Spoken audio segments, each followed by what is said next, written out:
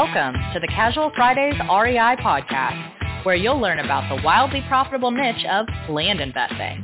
Active land investors Adam Southey and Justin Sleva are here to share their experiences with you so that you can learn how to build massive cash flow and huge profits from this highly lucrative niche. So without further ado, here are your hosts, Adam Southey and Justin Sleva. Hey, what's up, guys? I'm Adam Southey here with my co-host, Justin Sleva, and this is the Casual Fridays REI podcast. Today, we're talking about what to do when New Year, New Me wears off. Before we do that, though, let's talk about PropertyAccess.io. Guys, the days of pulling a list and mailing to everyone only to waste time on bad properties is over. With our help, you can spend more time working on deals you know you want to purchase, because we're going to take your data, we're going to break down each parcel into 4 boxes of access so that you can decide your risk tolerance, who you mail to, and what you're willing to offer. So go check it out at PropertyAccess.io. Happy Friday, sir. Hey, happy Friday. You know the good thing about the Property Access side, our partner Jeremy in this, he's a developer amongst developers. He blows, I always looked at you as my tech guy.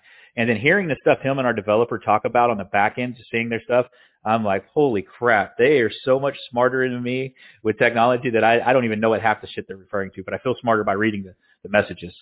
Yeah. I'm like a first-year analyst kind of guy, and they're like senior 10 plus 15 year plus people. I don't even know what they're talking about. But even more so when Jeremy and Ryan from Price get together, I might as well just like leave the room, I know what I'm good at, and it is not that. Yeah. And the way that their mind works too, they're like thinking through things, just like you would expect someone to have done who's been doing this for a long time. Yeah. It's cool to see that they know it, but it's also like you might as well be speaking German or something, because I have no idea what you're saying. Yeah, and I bring that up because we've been working on the back end of Property Access, implementing some new stuff to make the turnaround times even faster, because the development team has been working on an app on the back end that lays underneath the tech stack of this product to make it even faster. So I'm glad to see that happening, and I think that it's just one of those things like with Price, how they've updated. They just rolled out their new updates, which were just some of the data analytics that they have now available, just even better. And so I love seeing the tech stack that we are doing with Property Access.io is following their development path as well, just continually growing and getting better. So, yeah, it's cool. Just a little plug for both Property Access.io, and it's been good. It's been good. I'm playing nurse, dad, mom, and everything else between, but that doesn't mean I'm not playing real estate investor. Yeah. And so it's for people outside of, I'm going to say Texas, because I don't know what I haven't been watching the news, but at least the Metroplex, we've been iced in for 4 or 5 days now. Yeah. It's only like maybe an inch of ice, but they closed down every single school and half the businesses and all that, right? It's like Ice-Mageddon all over again, except everyone we still have power at least. Yeah, I had a consultant call today, and he lost power 2 minutes before a call, lost all internet, so he had to cancel. He's like from his phone, hey, can we cancel and reschedule? I said, yeah, just text me when you get back up and going. But, it's things like that get thrown in your way. You talked about New Year, New Me, and what happens when that wears off. A lot of times we think, just the external stuff is I'm not getting a deal, people aren't responding to the mail, but there's also little life adventures that happen that take away from that New Year, New Me motivation that you had. Yeah.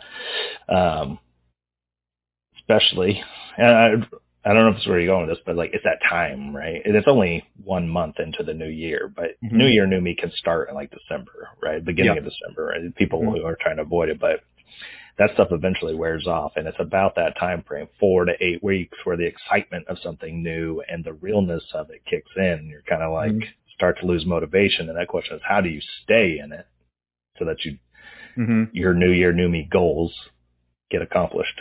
Yeah. It's a great one. And so I was reading, I see this video pop up from time to time. It has Joe Rogan on it, and it's a message from David Goggins to him on his birthday. I don't know if you've read it. And it's talking about, I hope you get up and you're not sitting there being a little bitch, because that's your inner bitch. Don't be feeding your inner bitch, Joe. Get up and do the stuff. And he's exactly right. Like, and while I'm not going to say it as coarse as that, I'm going to say that there's a discipline piece to this that has to happen. Now, motivation will get you so far, but what's going to get you all the way to the finish line is being consistent and being disciplined on your consistency. And so whether that's the little wins, and everybody talked about making the bed in the morning, you get up and you get your bed made. It's not making the bed that does it. It's the consistency and the discipline of doing that little step every day to get your day going. And that could be anything. Like it's going to the gym. If I want to lose weight, I've got to be consistent in showing up and going to the gym every day. Every day's workout is not going to be the best workout ever, but it's the point of walking in that gym every day that you flip the switch and you understand, okay, I've got to do at least these 6 exercises. I've got to do 10 exercises. I got to spend at least 20 minutes walking on this treadmill. I don't care that I fucking hate it, but I have to do it. And you hold no, you make no excuses to yourself to do that. You have to fight that inner bitch when it comes to that. Yeah. Beforehand, we were talking about the subject. It was something that I want to talk about because I've been seeing it with, just people in general. And I didn't know the answer to it, right? Like, how do you keep someone motivated? And I don't think it's on us, or it's on like the idea of staying motivated. Because when you mentioned discipline, I was like, God, that's just it, because if you want it, you've got to put those steps in to when the newness fades out to keep it going. The only way to do that is discipline. Like I said, even if I hate this, I'm going to get up and I'm going to, research a new county, price new counties, pull lists. I'm going to get the mail out. I'm going to answer the phone. I'm going to negotiate. I'm going to do whatever I have to do right now until it becomes the norm and until it becomes like something I'm used to doing all the time. Yeah, I think that's. I'm gonna separate it because we have two different groups that we really spend a lot of time with. We have our guys that buy the land flipping blueprint. I got tongue twisted and tied for a second. The land flipping blueprint, and we have the guys that do the masterclass, the Subdivide masterclass, and so we get to talk to them. And both those guys and women are in different phases of their journeys. And sometimes the transition of success in the land flipping blueprint doesn't transition quite over to the Subdivide masterclass because it is a little bit more opportunistic because you're using a tool to see that. And guys will get hung up. And we see this time and time again with like Subdivide masterclass guys where it gets slow started because they focus and then they let the back end of their land flipping business kind of slow down a little bit. So, I of the mindset in that is I spend a couple days just looking at, or a couple hours in a day just looking at deals that are Subdivide only, and then I run my regular business as well. And so but I'm always looking at my regular business to say, can I subdivide this? And having that question there for me. And so that's how I became mindset flipped, where it was like, okay, I'm sending my mail, doing my business, and then if I see something that comes up, hey, let's look at it. What can we do with this? Does it make sense to cut it? And I think off our mailer in our 10,000 we sent out in December, we've got 4 under contract, 5 under contract. And then one of those will become a split. And so out of that, that one split was us asking, hey, what can I do with this? What would make it better? Well, it's 20.56 acres. This 20.56 acres would look a lot better as 2 10s. All I need is a subdivide because it's got this badass bluff on it, and I'm going to put 2 cabins on it. That's a subdivide in my mind, but really it was just a deal that the person wanted a little bit more money than I would spend as a straight flip. I thought it was, as we're buying it at 25, think it was worth 40, 45 pretty easily at that size. But 2 10s, we're going to get the same $45,000 for it. So now I made it a $90,000 deal for $25,000. And so that's not when we talk about how that discipline works or what that consistency looks like, that's not me saying, hey, every day I look at 1,000 counties and I'm going to underwrite 1,000 deals. It's, hey, I'm looking at what I have in front of me. And if they want too much money, it's just a step in my process. And now it's a no-brainer. They want 25. I think it's worth 15. Well, at 25, can I get to that value and make it make money for me? And what does that look like? And so that's a constant mind switch for me that wasn't there 2 years ago. Yeah, well, I think that's the real beauty of the master class is that, yeah, you learn how to subdivide and you become good at it, but it's in your normal land business beforehand, you wouldn't know exactly how to underwrite and look and see if it is a good subdivide opportunity. And now going forward forever, as long as you're doing this business, these people, everybody involved will look at properties differently. Well, this doesn't work as a flip, but what if I do this? And now they know exactly how to do it and to know if it is a good deal. Where I see things getting hard, because I can totally see this with the masterclass guys, is like we have a bunch of different ways that we help them or teach them or to get leads. And one of them is looking online and underwriting deals online, right? If you do that every single day, month in, month out, let's say you're at it 2 months now and you haven't found something, you're gonna lose motivation at that. Yeah. Right? It's just human nature. But I want to stop you with that thought real quick. And I'm sorry to interrupt you because I want to ask a question on it. How many of those guys have set up the alerts in those counties that they work and understand what the price per acre is? Do you think most of them have and let it automatically feed to them? I think so, but you said you think so, so that's and I'm gonna lay on that because I know a lot of people that would say yeah, it's something I look at, but they don't have it coming to it. Like I look at I go out with Josh, and Josh well. We'll go hang out. His phone will go off 2 or 3 times while we're out there with a new property coming online, and he's looking at it in the counties that he knows well. So we know he's made probably $2 million in Jack County, $2.5 million in Jack County profit. Every time a property hits it in Jack County, he gets a text on his phone, and he's looking at it. And he's like, oh, shit, this one's, they're wanting $4,000 an acre. Man, it would be a deal at 3. Like, he already knows that. That's discipline, in my opinion. That's you getting to the point of having to manually go in and say, this one looks okay. He just automatically knows that price, and that's his trigger. Then he takes it to the next step and says, okay, let's underwrite it. And so I would challenge anybody who's listening to this, if that's what if you're looking at on-market deals and you don't have it automatically set up, you set it up. Yeah, I agree with that. There's also that part of like, maybe you look at it though and you immediately know, well, that doesn't quite work. But then you go through the underwriting process and you say, well, it does work at this price. Maybe I should just make the offer anyway because. Send it! Yeah. Because, Trevor's always talking about just make the offer because there's been multiple deals bought that were nowhere near what the asking price was. You don't know what one that you're about to get a check on. One that I'm about to get a check on. Yeah. We bought that for what, $500,000 less than what they were asking? Mm-hmm. And most people would never make that offer because they see that like, well, that's $500,000 is a lot to ask off. Yeah.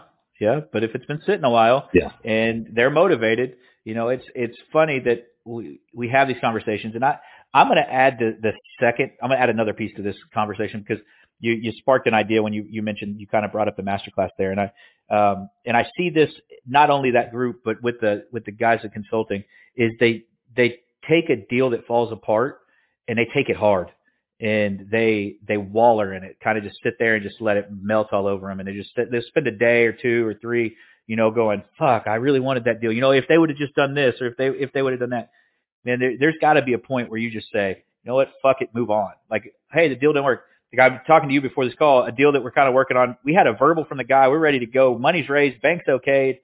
We're waiting. All we have to do is get him to say okay to a 60-day due diligence period to make sure we can get the water to it because there's a water study that needs to be done. Not a big deal. Now he's like, guys, I don't want to sell. Done. Not because of anything else. Fuck, yeah, we would have made $500,000 off the deal. Fuck it, it's gone. What's my next day thing? I can't sit here all day and be upset about that. You go, wait, what are you doing? Deal fell apart. Fuck it, let's move on. And so now it's compartmentalized, and I may reach out in a week, may reach out in 2 and say, hey, is there anything we can do to work with you on this? But it's not in my best interest to sit here and just feel like, oh, woe is me. So yeah, well, being able, Dave, go ahead. Yeah, being able to emotionally disconnect like that from business is pretty crucial. Because if you look at something and you get so tied up and, well, I'll make $500,000, and then all of a sudden it just falls apart because the seller doesn't want to sell anymore, that can definitely ruin your mojo for a couple of days. I agree. But on the flip side is you've spent 2 days in a lower energy space, a lower wavelength, that you aren't optimized looking at those next couple deals. So did you get the reps in you needed? Was the workout so shitty? Did you go to batting practice to develop a new bad habit where you're dropping your elbow again? Because you want to play professional real estate guy or real estate investor. You got to act like that professional sometimes. You can't sit here and just be like David Goggins and let that inner bitch take over.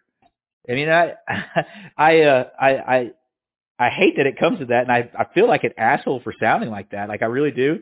Like I feel like me looking outside of Justin, listening to this is like, this guy's a dickhead right now. Like I feel that, but at the same time I want you to keep moving. I want you to look at that next deal. I want you to spend that hour and say, okay, hey, I'm going to look at these. I want you to say, okay, hey, you know what? This mailer blanked, but I know that it works in numbers. We've seen it too many times. We proved it with Project 2.